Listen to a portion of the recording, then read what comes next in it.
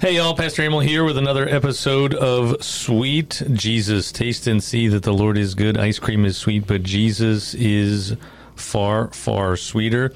I'm excited to be here today with my new friend, Lynn Voncell Morris.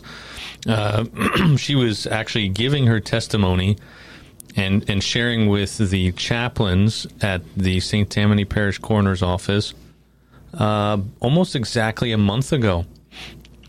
And after I heard her share her story, I said, man, I have got to have her here on Sweet Jesus, telling her story, sharing it with the world. Just a powerful story. And with any powerful story, there's some really sad stuff that goes along with it. But just the incredible ways that the Lord has worked in Lynn's life, your life. Yes. And the way you shared that story, you've clearly spent a lot of time thinking about this and sharing it and talking about it. And I'm just glad to have you on. I am so excited, and I just appreciate the opportunity. You know, we didn't plan this, and I prayed and asked God to just give me different platforms and new platforms, not for this conversation, but just for whatever God had in store. And when the coroner's office invited me to come and speak, I was quite hesitant for this particular testimony. But you came up to me, and in that moment, I knew, okay, God, you know what you're doing better than I do. Well, I found that to be the case most of the time in my life. I just don't always notice it right away. Exactly. But we are having some ice cream here, too. And, you know, I love Snickers ice cream bars, and that's why they're in our freezer. And you know, I tell the kids at school, and yes, give me some Lay's potato chips and a Snickers and I'll be happy. And so this is really nice. And as we were preparing for this conversation, I started to kind of get a little bit emotional, because I was like, this ice cream really takes me emotionally back to that place of innocence. Yeah. I feel, you know, it's like I felt like a kid again. Yes, I felt like a kid again that had not been broken. Oh, wow. Yeah. So that's what this ice cream did for me today. Well, and that's why ice cream. There was a time where we would do devotions at home kind of after dinner, and I would try to do it while we were having dessert, having ice cream or something, just because that place of innocence, maybe, I don't know if I was thinking of it that way, but just what ice cream brings out. It brings out those positive emotions. Yes. And why shouldn't we associate that with something far better than ice cream? And that's Jesus. But so you have a lot to share, and I don't want to get in the way of that. So why don't you tell us your story? What is it that you shared at the chaplain's training? What is it that makes Jesus so sweet? How has Jesus helped you overcome that break from when it used to be the childhood of innocence, where everything was wonderful? You look back with fondness, great memories. What was it that changed that?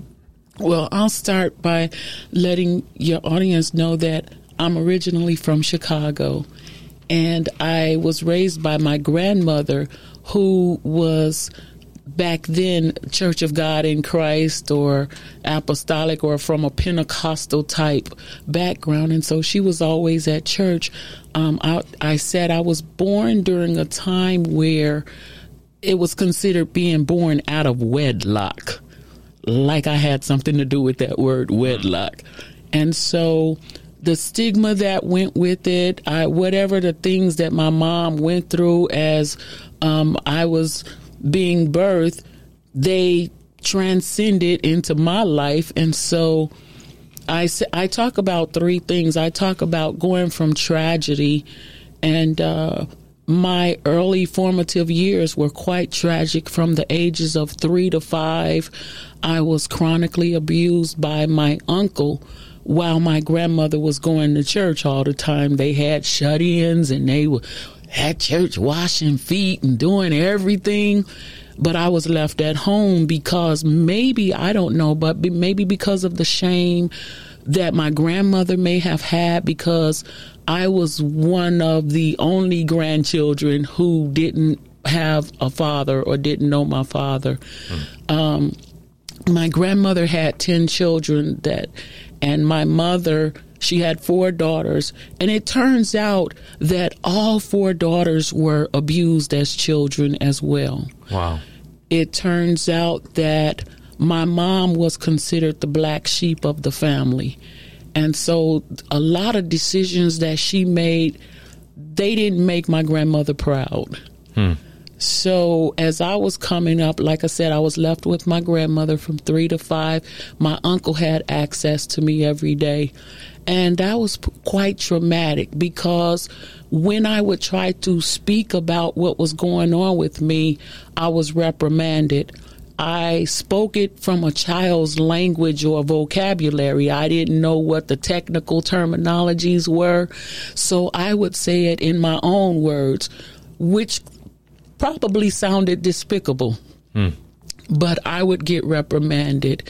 And so as a result of that, I kind of shut down a little bit, because, you know, I wasn't getting any support in what I was trying to communicate from a child's perspective. I went to school. I remember being about 7 years old now, and I'm in 2nd grade, still living with my grandmother. And I remember my teacher saying, I've had it. And she had it because my behavior was so, you know, out of control. I'm sure my behavior was out of control. I'm sure I was a mouthy kid. And on top of that, my hygiene was in poor conditions. And so my teacher, she had enough. And in my heart, at 7, I had enough too.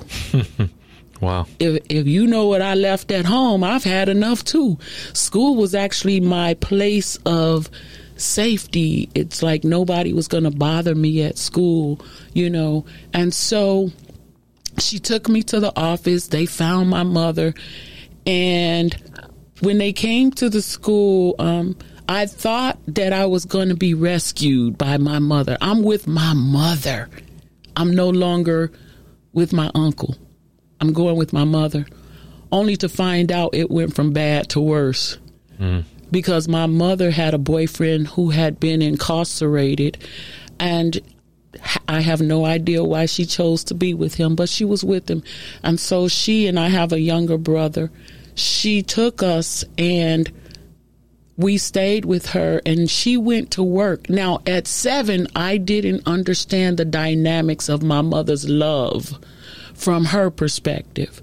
All I know is you left me with this man. And so I would wake up on the floor. At my grandmother's house, we had the bed. We could at least sleep in the bed. But at my mother's house, she made pallets on the floor for us. And so when she would go to work, we were on the floor, and I would wake up to her boyfriend on the floor behind me. And this went on for some time. And then one day, while she was at work, and this happened around the 4th of July, and I have this thing about remembering dates, which I don't like to remember, but I remember details, and I remember dates, and I tried all of my adult life to not remember. But in July, I always struggled with the month of July. I would always get kind of depressed and down, and because I was probably memorializing my freedom that I didn't know was freedom. And I say that because on July 5th, as I recall, this was the time when it should have been over for me. My life should have been over, because you hear so many stories about the stepdad, you know, messing with the kid or wind up killing the kid or whatever. And so this day, I remember this day, my screams were harder than ever before. My screams were louder than ever before. And in Chicago, you have first floor, second floor, third floor, and in between there, you can hear a lot of the echoings or the sounds, you know, that a big city would offer. And so on this day, my neighbor heard me screaming. She came, knocked on the door. She saw that I was partially clothed, and she saw him behind the door in the crack of the door, and he didn't have on any clothes. But then my eyes told the story. At my grandmother's house, I used to kind of get reprimanded for my eyes. She said, "You bucking your eyes." Well, I didn't know what that meant. But I was probably communicating some, you know, whatever I was communicating. But in this moment for my neighbor, I knew what I was communicating. And I looked at her and I opened my eyes and I was looking like he's behind the door. But I did speak up and say, in my own way, I said, "He keeps throwing me on the bed." That was my way of telling on him from a kid's perspective. Mm-hmm. And so that was the tragedy. Like I said, I thought I was being rescued, but I went from bad to worse for that time period. Well, my neighbor caught on, and she went and she called the police. The worst part about it was I thought it was going to be over. The pain can go away. You can get over all of the pain. But when about 2 weeks later, I was trying to go to the restroom and my mother wouldn't let me go. And I was healed physically. But in that moment when I was trying to go to the restroom and she wouldn't let me go, and when I did get to go, I saw him coming out of the restroom. That's when I spiraled. The physical pain was gone, but that emotional pain, that abandonment, that rejection, that you took him over me feeling kicked in. And as a child, the Bible says even a child is known by his doings. I knew in my heart that I was angry, and I started to spiral. That's the tragedy part of my life. But then when my mom, we finally got out of that situation. We finally got out. My mom later remarried, and she married a minister, and so we had to go to church even more so. But we move on from tragedy to tenacity. And my father, the man who I call my father, is the man that my mother married, and he provided some type of stability for our lives at this point. And so he insisted on us getting an education. He insisted on us being mannerable, because my manners were off the chain.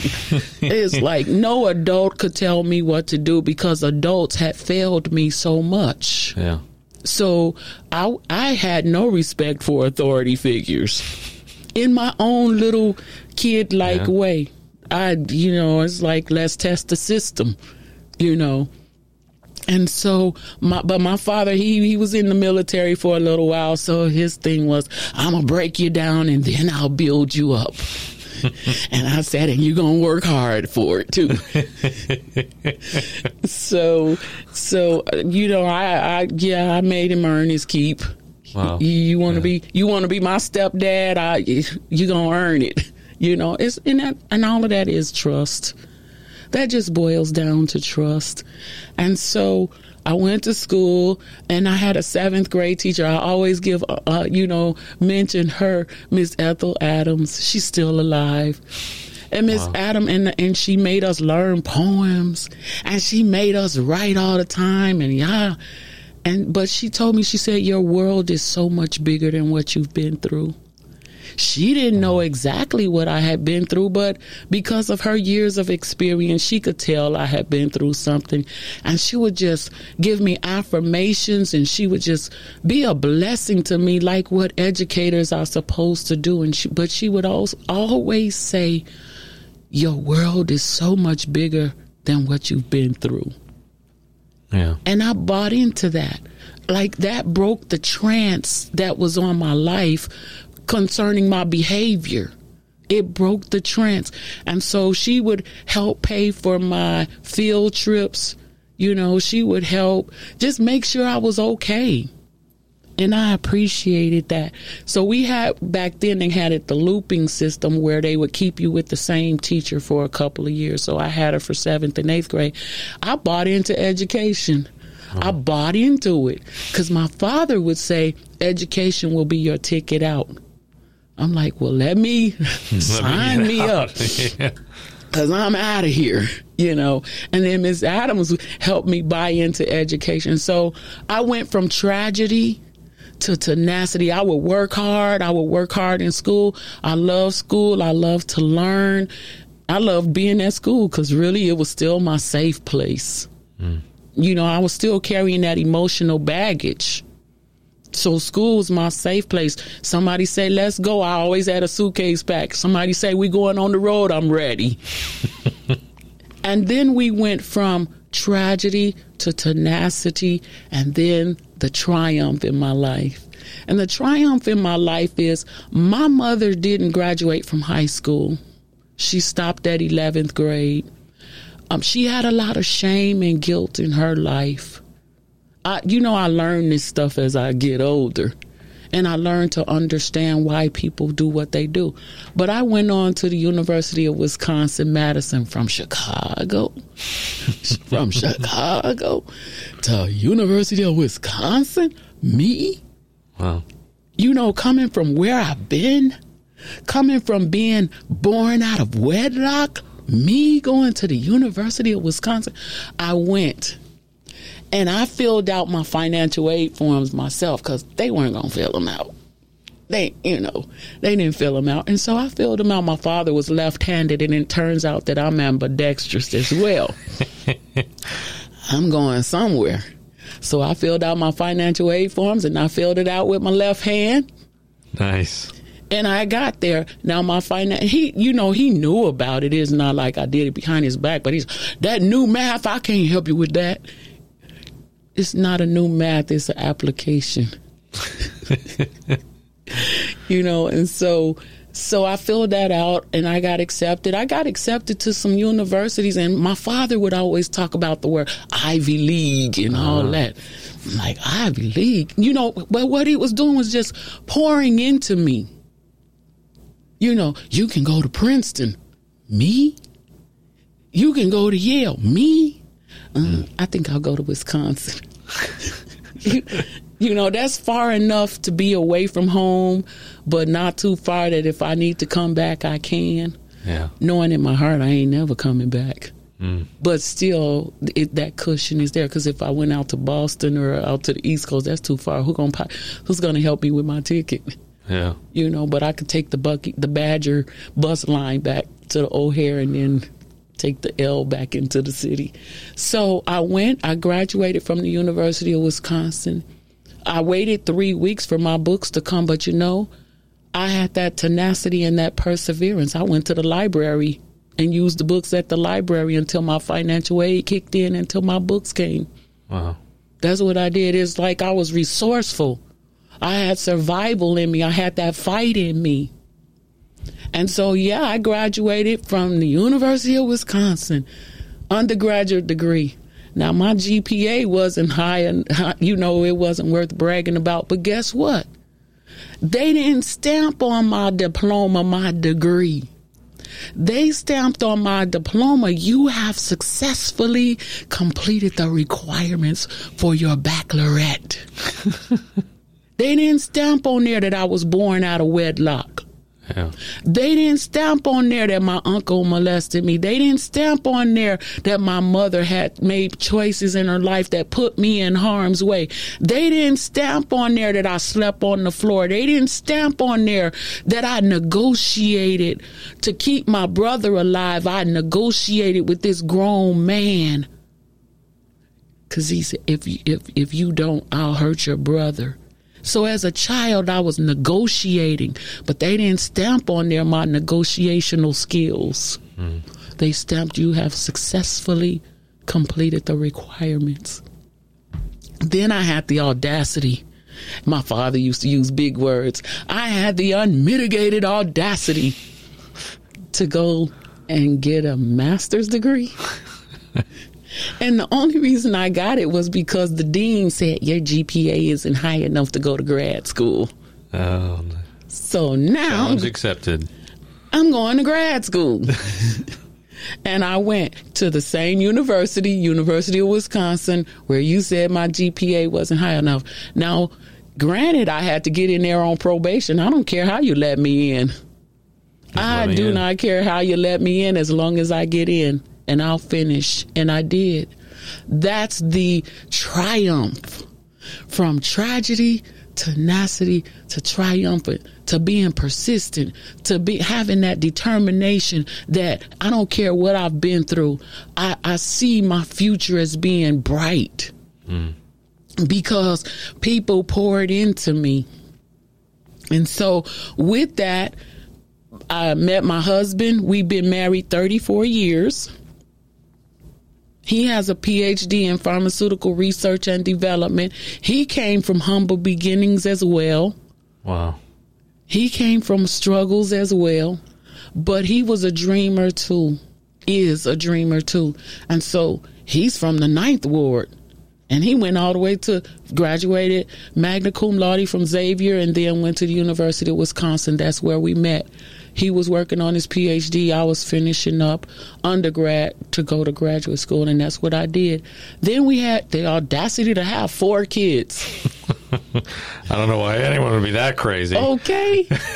I got 4 of my own. But the real deal is, if I were going to have kids, if God was going to bless me, I wanted to be the best parent that I could be. I wanted to break those cycles. I wanted to be there. I wanted to know that child's language. I wanted to know the way you put your backpack down. I can tell if you had a good day.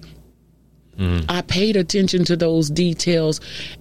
I thank God for allowing me to do that. I thank God for opening up my mind to be able to do that.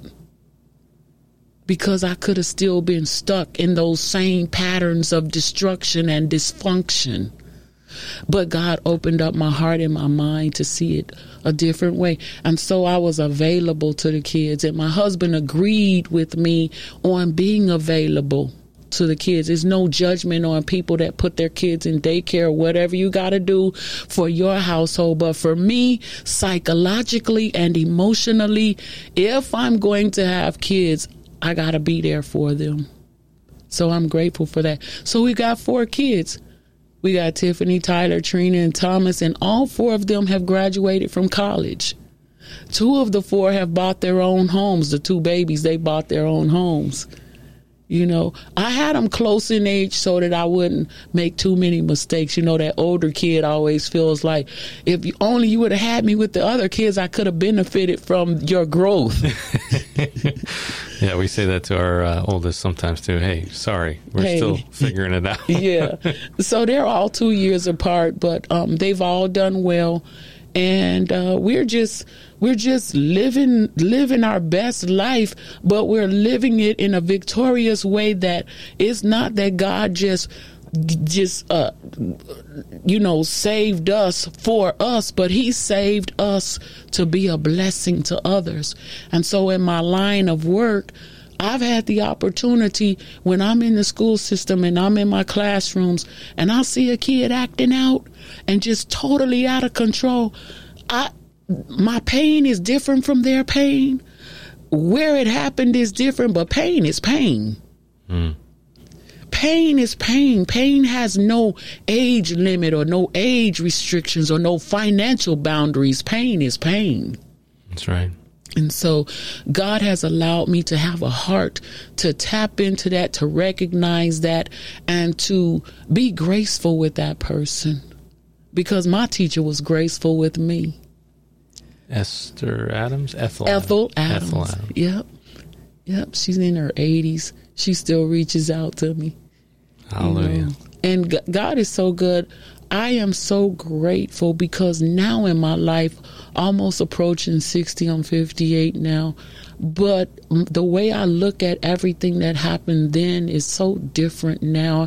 And the Bible says when we were a child, we think as a child, we thought as a child. But, you know, now that I'm an adult, those feelings of abandonment, yeah, they were real. those feelings of being lonely. Andre Crouch wrote a song, and it talks about through it all, I've had many tears and sorrows. I've had questions for tomorrow. You know, why me? And as I met my husband and as we navigated these 34 years, somewhere along the lines, he said, in my 20th year of marriage, he said, you don't have to be sad when July comes anymore, because none of those people can ever hurt you. You don't have to memorialize it in a bad way. It's a month of freedom, so why don't you celebrate your freedom that nobody can ever hurt you again? For some reason, that made sense. Makes sense. Yeah, and once again, that trance was broken. And like I said, we've been married 34 years. So for 14 years, I've been living that, okay, let's tackle July. You know, let's do something, not to isolate those particular days, but to celebrate every day that we can go, we can breathe. I love outdoors. I love looking up into the sky. I love just thanking God. God, you are so great. You are so awesome. You are so merciful, because I used to say, why me? But when I look at people, I say, why not me? You know, I feel like now it's like, I can help you. I can help you. If you want to be helped, I've been there. I've been lonely. I've been rejected. And I know that through it all, God still loves me. I tap into this Snickers. Like I said, I didn't know you were going to offer me this. But when you sat it down here, it immediately went to that emotion of that innocent unbrokenness. And I appreciate this. You know, I appreciate you doing that, because I didn't want to do it. I was like, nobody wants to hear that. Well, I think there are people that want to hear that. Yeah. And your Snickers might not be much by the time every time you get to it. I've got to give you a spoon. It's chocolate right here. It's good. It's still good.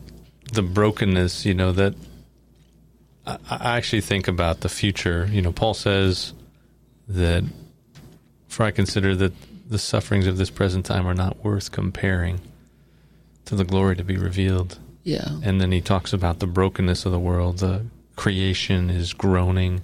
We ourselves are groaning. We're hoping for this day when there is no more brokenness. Yes. And I think we will see that day, actually. That there will be a day that everything that's broken will be put back together, and it'll be put back together in a way that's even better. And maybe it's even better for having had all of these awful things happen to us. Yeah. So that only God can get the glory. Mm-hmm. I can't say I fixed it myself. Yeah. I can't say my husband fixed it. I can't say Miss Adams fixed it. But God used them. And the thing about it is, the greatest joy of going through all of this is when I get a kid, when I'm on my lunch break in my room, minding my business, and a kid, you mind if I eat lunch in here? And I'm like, you had every other place you could pick. Why you pick in my room? All right, you get that corner way over there and don't mess up my woosah moment.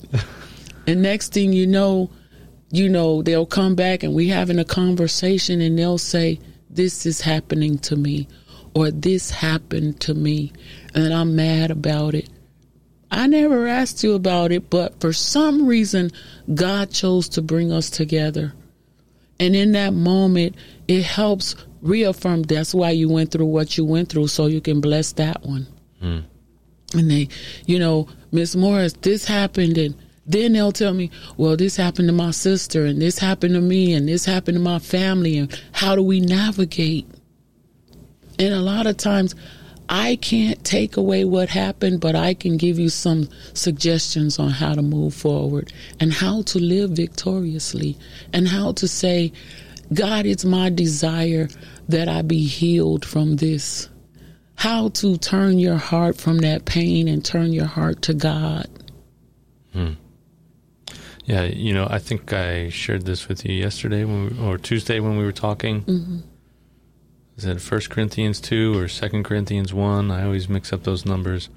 Blessed be the God of all comfort, who comforts us in our affliction, so that we may comfort others in their affliction with the comfort which we ourselves have received.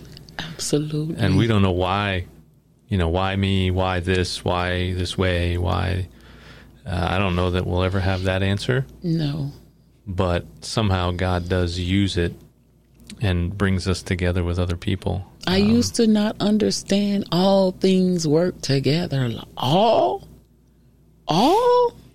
But now at my age and my experience, yeah, all is for that person. All is for that boy.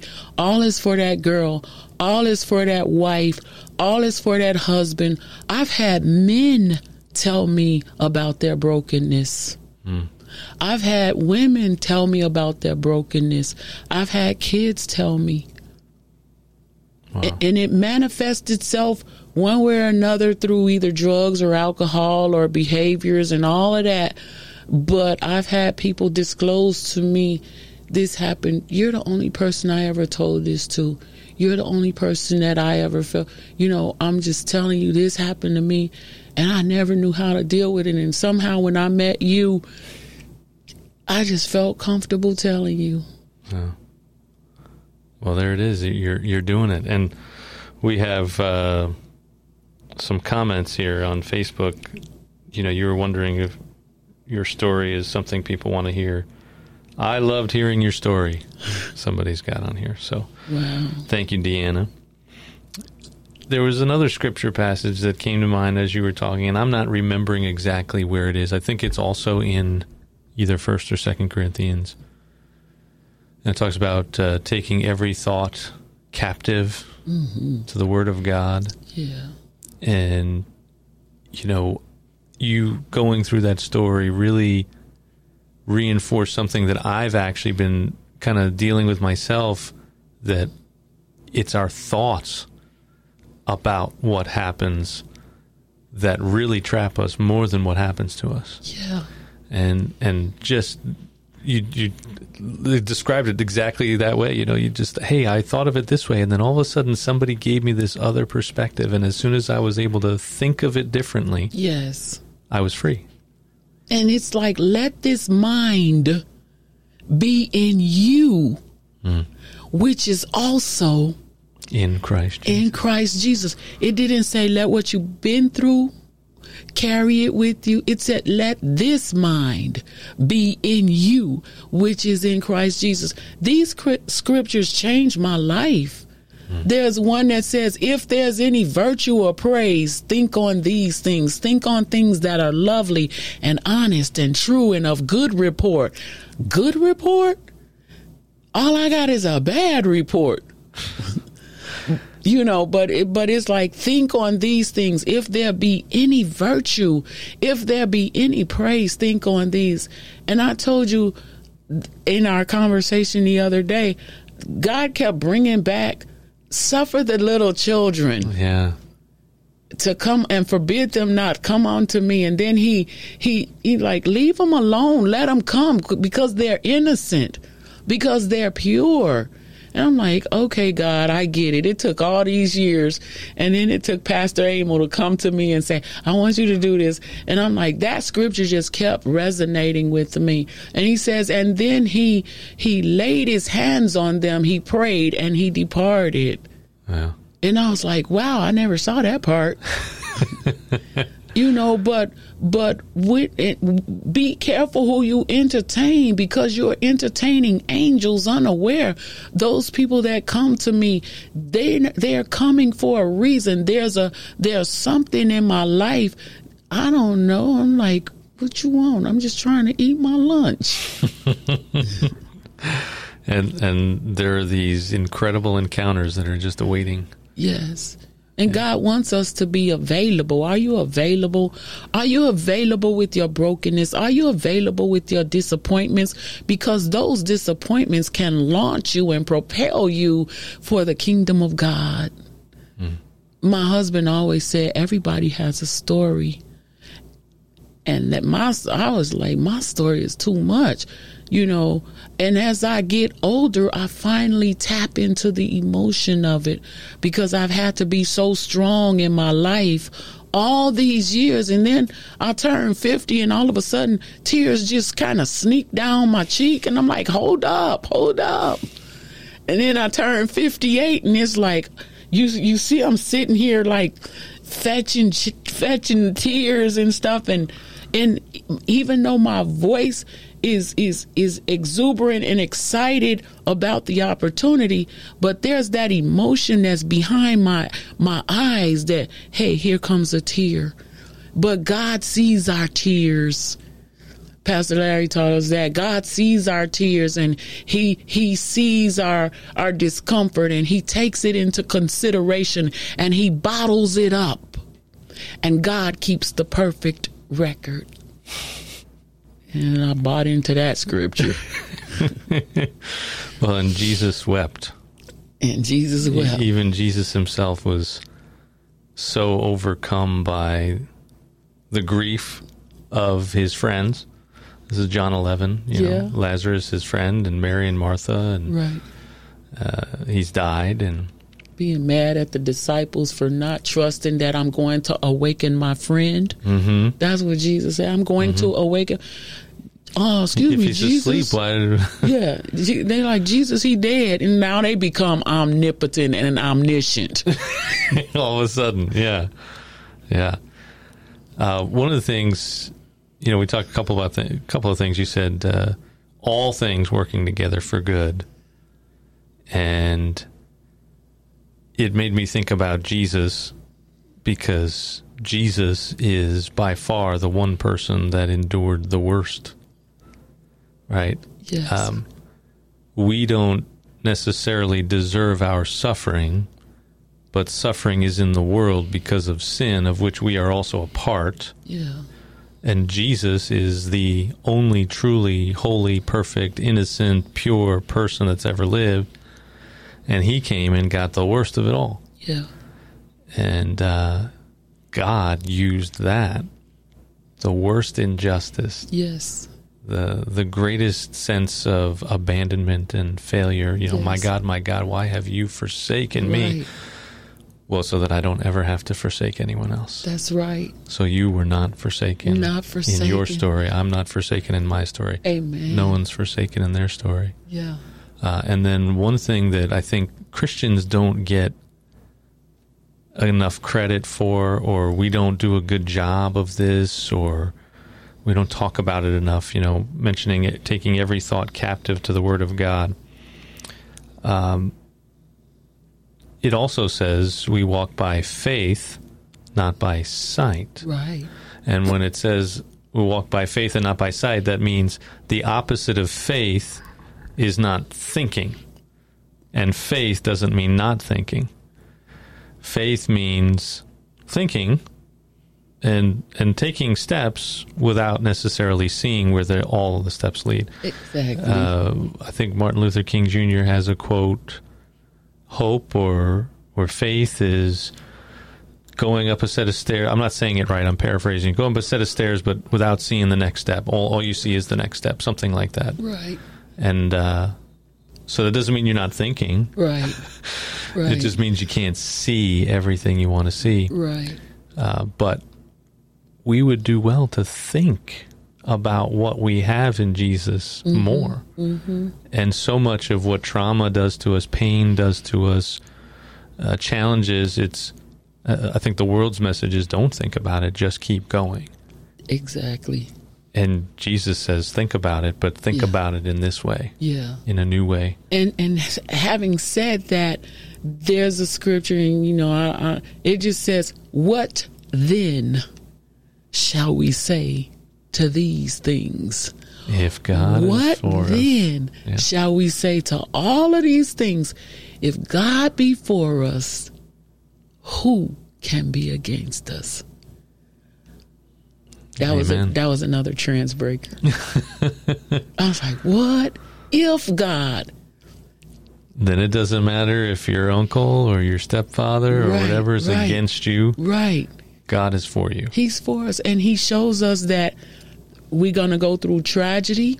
We're going to progress to tenacity, and we have an obligation to be triumphant. That's my story. It's quite a story. Amen. You said tragedy, tenacity, triumph. Wasn't there another one? That was it. Vindication or... I just did the 3 T's. The 3 T's, okay. Yeah, no, vindication, that's not for me. I just feel like there was one other one that maybe I've stuck with that. And I actually came up with that for my 30th year anniversary. We were on a ship, on a cruise then. We waited 30 years to go on a cruise. And so we happened to go, and I was in the back of the ship just enjoying the water, and I was by myself, and the ray of sunshine hit me, and I had my journal, and I saw a guy sitting across from me, and he had a colostomy. I could clearly see his colostomy bag through his shirt. And I'm in the corner. I'm very observant. My husband calls me Eagle Eye, and that's probably a survival mechanism too, though. May very well be. So I see the guy with his colostomy bag, and he's poking through his shirt, and I see his vulnerability at that moment, and his exposure. I see it, and I can see that with my eyes. And I thought about the book by John C. Maxwell, and he talks about a situation where the tattoo, and you can get all kinds of tattoos on you, and people can see that. Oh, that's when a kid was born. Oh, that's when somebody died. You put all these tributes on you, and you can see what they've been through. And I was thinking, but my address was 1137. That building is no longer there, so I could say it. It's 1137 South Mozart. I told you I remember stuff. Mm. You can't see my tattoo because it's in my forehead. Oh, yeah. But I could see his colostomy. I could see this situation over here. I could see your tattoos and where you've been and what kind of tribute you have or whatever. But you can't see my tattoos. But on that ship, on that cruise ship, as I was writing, the Holy Spirit poured into me tragedy, tenacity, triumph, and he said that will be your, that will be what you will speak to the people. And I'm like, well, when am I going to speak it?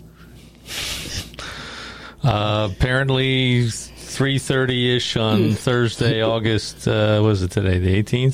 17th. Oh, Lord. Something like that. What's today, the 18th? Yeah, I think so. 20th is Saturday, 21st Sunday. It sure is. Yeah. See how relaxed I am? I done forgot about the day. We must be in pandemic time. I would wake up and I didn't know if it was Tuesday or Thursday. Well, you got it right. You showed up the right place, right time. And you do have eagle eyes because we met on Tuesday, and I thought, oh, well, she hasn't maybe met me before other than that brief exchange. And then you came in expecting to do this Tuesday, and I felt terrible about it because I've sort of roped people into this without maybe them knowing enough about it, and they're kind of caught off guard. So I'm thinking, okay, well, I'm going to do it right this time. Mm-hmm. And then you're like, oh, yeah, I've seen you all over. I've seen you here. I've seen you there. I'm like, oh, boy. I hope I was behaved. You were. But everybody does have a story. Everybody does have something burned into their brain, not necessarily their skin. Yes. And I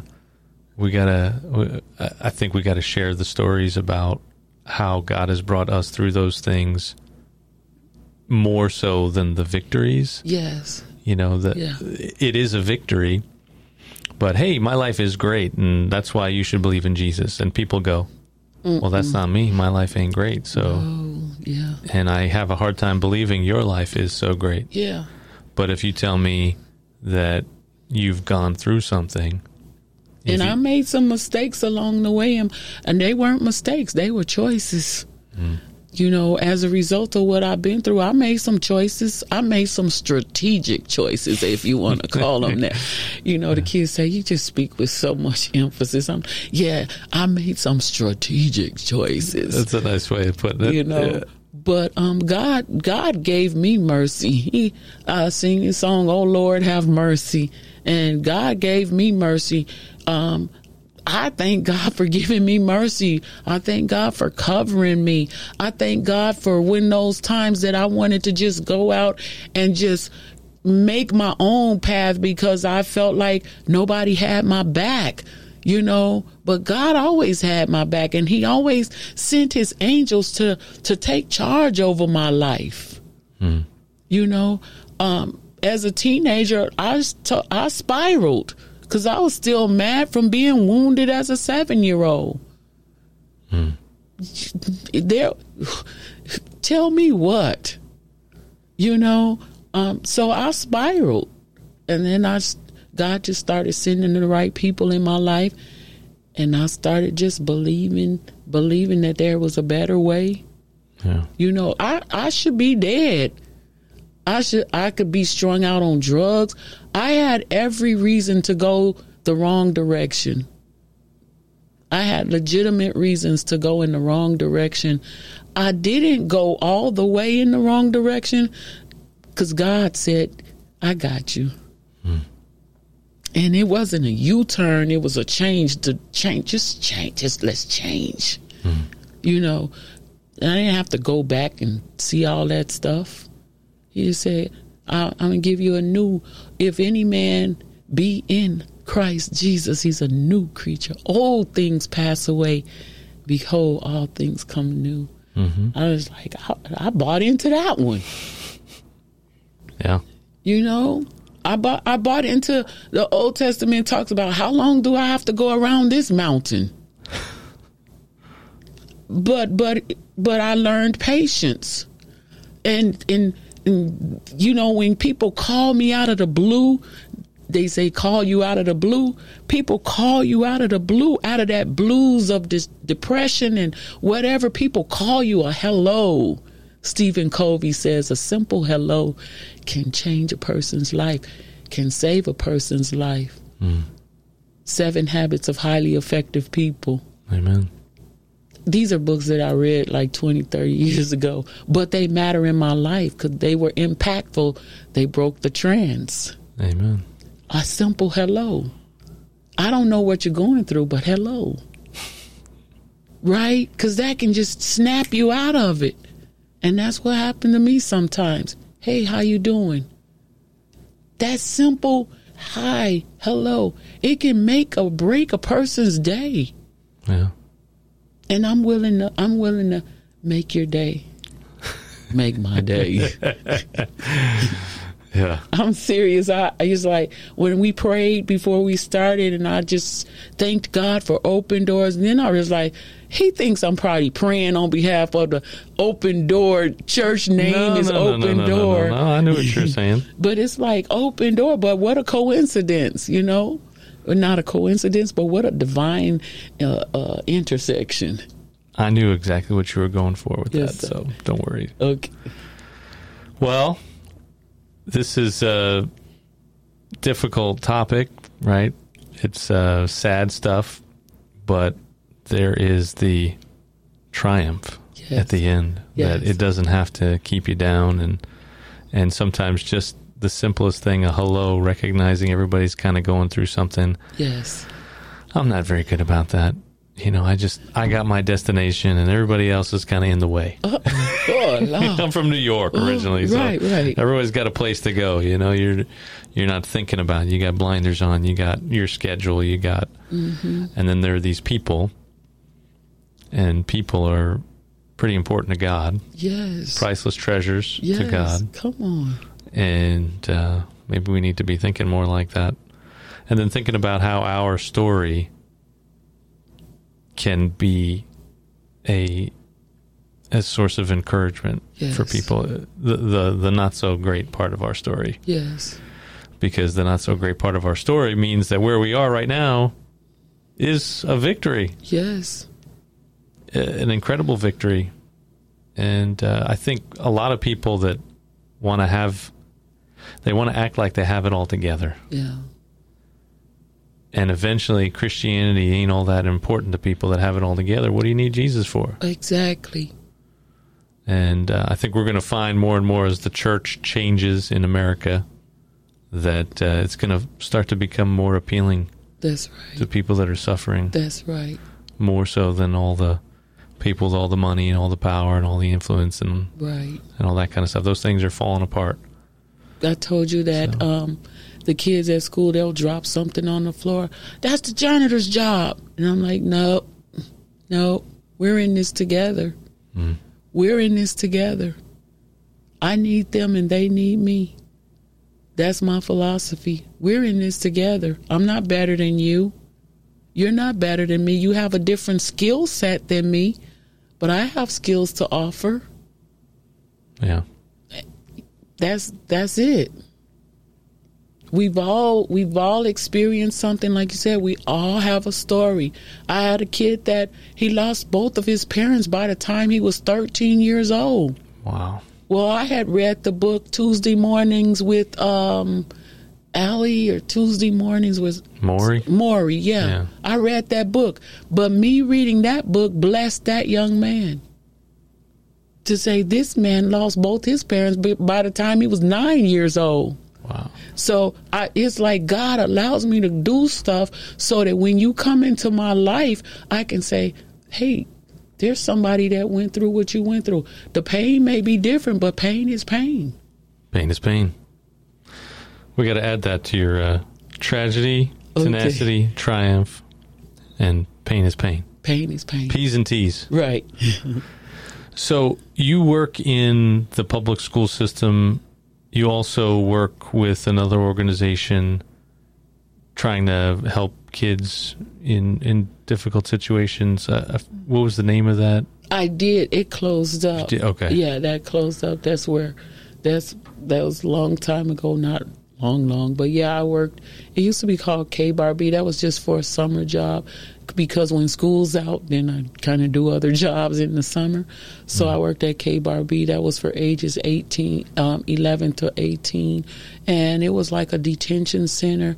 Those individuals had been placed in the system, one, because they kept running away. So they were under court authority. Their parents either were deceased or incarcerated. So they were orphans pretty much, but they had done a few things along the way that got them a legal relationship. That's a nice way of putting it. Yeah. So I did that, and then I was a home-based mental health counselor. Yeah, I did that, and my kids insisted that I come and substitute teach at their schools, and I'm like, you don't want me there. Yeah, we do. We want you there. And I eventually went, and my kids, they always, Mom, this kid needs you. Mm-hmm. They always bring in, Mom, this kid really needs you. I'm like, dude, but I appreciate them because they see my walk. They know what I've been through. They understand the triumph. They understand the tragedy, and they understand the tenacity, hard work, So I appreciate them for appreciating what I tried to do for them. They want it for their friends. I appreciate that. Yeah. And so that's a good thing. Yeah, I gave that up and went full time in the schools, and so it's just been a journey, even through the church. Whatever I do, I just try to put my best foot forward. You mentioned the Martin Luther King, but one of my poems that I make the kids memorize, those who, I'm working really in depth with, I make them memorize Langston Hughes' poem, Life for Me Ain't Been No Crystal Stair. Mother to Son is the official title, Mother to Son by Langston Hughes. And he says, life for me ain't been no crystal stair. You know, it's had crooks and turns in it, and I've been on broken boards that were torn and bare where there ain't been no carpet, and I've had to go into places where there ain't been no light, but I'm still climbing. I'm still climbing, and I'm still reaching landings. And she said, so boy, don't you quit because you find life is kind of hard. Don't you fall, because I'm still climbing. And life for me ain't been no crystal stair. I messed it up, paraphrasing it, whatever, but you get the point. That's me. When Ms. Adams made me learn that one. Life for me, you know, yeah. But that's a faith, and I made some of them dissect that poem. Dissect it. Well, it's a faith poem. It's about faith. Because when you go into places that are dark and ain't got no light, and you don't know what the next turn is or what the next step is going to be, you got to have faith. You don't know it's faith when you're a child, but when you become an adult, I feel like I'm preaching. I sound like I'm preaching. But when you become, that's all right. But when you become an adult, you understand that's faith. Going into places and you don't know how you're going to get out. That's faith, but God will give us an escape. Amen. Amen. God will give us an escape, and he will send his angels. Hey, did you need anything? You know, that's what my neighbor said. She was my angel. I heard you. What's going on? Amen. Amen. Yeah. So there are a lot of people that probably need to hear that, and thinking about the people we bump into in life. I got some statistics on abuse, sexual abuse, sexual assault. I don't know if they're accurate or not, and I thought maybe you would know if you're dealing with kids that are dealing with that kind of stuff in your education. But so just correct me if I'm wrong, I guess is what I was going for there. But I looked a few things up today. 2 different sites, I think both reputable. I didn't write down one was the CDC and one was a major organization that's trying to prevent this, right? 1 in 4 girls and 1 in 13 boys. Yeah, that's the same information I have. I can't tell you the source either. I do know that while I was out last week, when we just got back, I saw a documentary, and it was on women in Africa. I can't remember which country. This just happened, where they were models, and they were out there doing their shoot, and the visitors were coming in and just molesting the women, and it's pretty common. But that really just broke my heart. Like it reconnected. Like, here I go again. Triggering, yeah. Yeah, triggers, definitely. And the one woman said, it happened to me when I was a child, and I thought I got over it, but now it happened to me again, and it made me feel like, why do I even keep going? When she said that, I just felt her pain through the airwaves. But yeah, the information that I've always read was 1 in 4, and for this situation, it said like every 12 minutes. You know, somebody is being abused or neglected or mistreated along these lines that we're speaking. I apologize for not being able to give you a source. That's okay. I found something. I think it was every 9 minutes, someone is investigating it and corroborates that someone is in fact in a situation like this. But that, to me, tells me that that's happening way more often. Definitely. Because that's just when they're actually uncovering it. Definitely. And so there are a lot of people out there struggling with these kinds of things, and just got to want to be gentle with them, especially kids who act in, like you described earlier for yourself, they're acting out in ways that are the only ways they know how. Right. They haven't been able to put words to it, or even if they put words to it, sometimes the mother can't leave the guy because she thinks that's her only source of survival. You know, sometimes she can't leave because there are some physical consequences that may come about. Yeah. I actually asked my mom one time as we were mending our relationship, and I asked her, why did you encourage me not to go to court? And she told me, because they threatened her. She said they threatened me, meaning her. That's what she told me. But I did ask. It's like, why didn't we go to court? Why did you try to talk me out of it? Why did you tell me they're going to ask you too many questions? Why did you put that in my head? And she said, because they had threatened her. That seems plausible. Yeah, I accepted that as her truth. I had the audacity to ask her, so she answered. And I'm not mad. I've forgiven my mom. I learned as an adult, the Bible says, honor your father and your mother. And I kind of wanted to talk to God about that one. You sure? Okay. And the Holy Spirit was dealing with me. I didn't say honor your father or your mother because they're rich. I didn't say honor your father or mother because they're poor. I didn't say honor them because they made the right choices. I didn't say honor them because of any conditions. I told you to honor them. Yes, Lord. That it may go well with you and you may live long in the land. Yes. Yeah. Yes. Yeah. So I said, okay.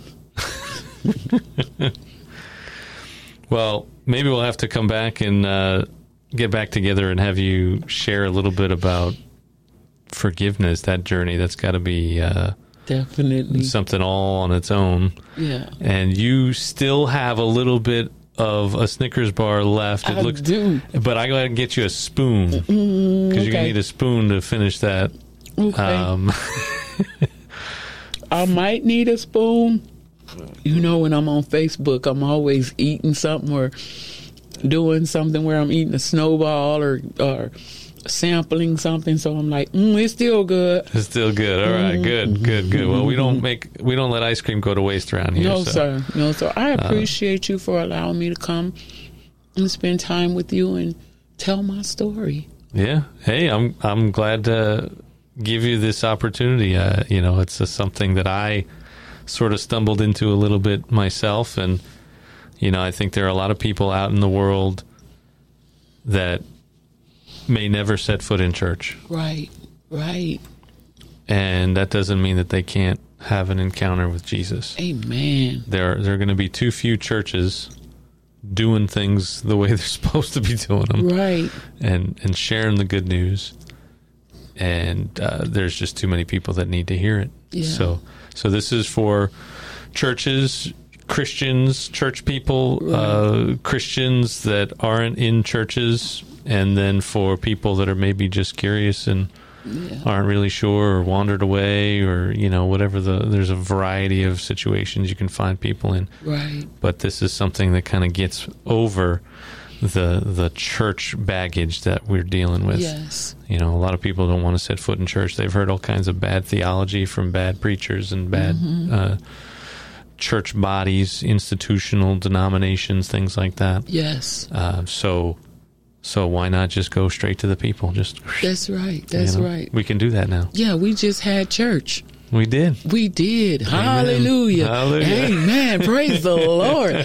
God, you are awesome. That's right. Hey. He is. He's pretty awesome. So thank you for coming on. And anybody out there, you got a story you want to share, I'd love to have you on here and share a little bit of your story, how Jesus is sweet, how you have seen and tasted and seen that the Lord is good. And just share that with the world and with people that need to know that Jesus is more than what they're seeing on the news and what they're hearing from churches that they may not think are all that great. And there are lots of resources if you are stuck in a situation like we discussed today. And you can reach out here, JesusIsSweeter@gmail.com. You can we can direct you to some of those things. You can find them pretty easily online too. Rainn, RAINN, is an organization that is, I think it's rape, abuse, incest, and then two N's. I forget what the N's are, but they're working against these things and trying to help people that are in situations like that. So lots of resources available out there, hotlines and all kinds of other stuff. So look for that. Type it into Google. Send us an email. We'll get you in touch with it. But whatever you're facing, there may be tragedy. It may require some tenacity, but there is always triumph in Jesus. Amen. Good to be with you. Taste and see that the Lord is good. Ice cream is sweet, but Jesus is sweeter. We'll catch you real soon. Bye, all. Bye.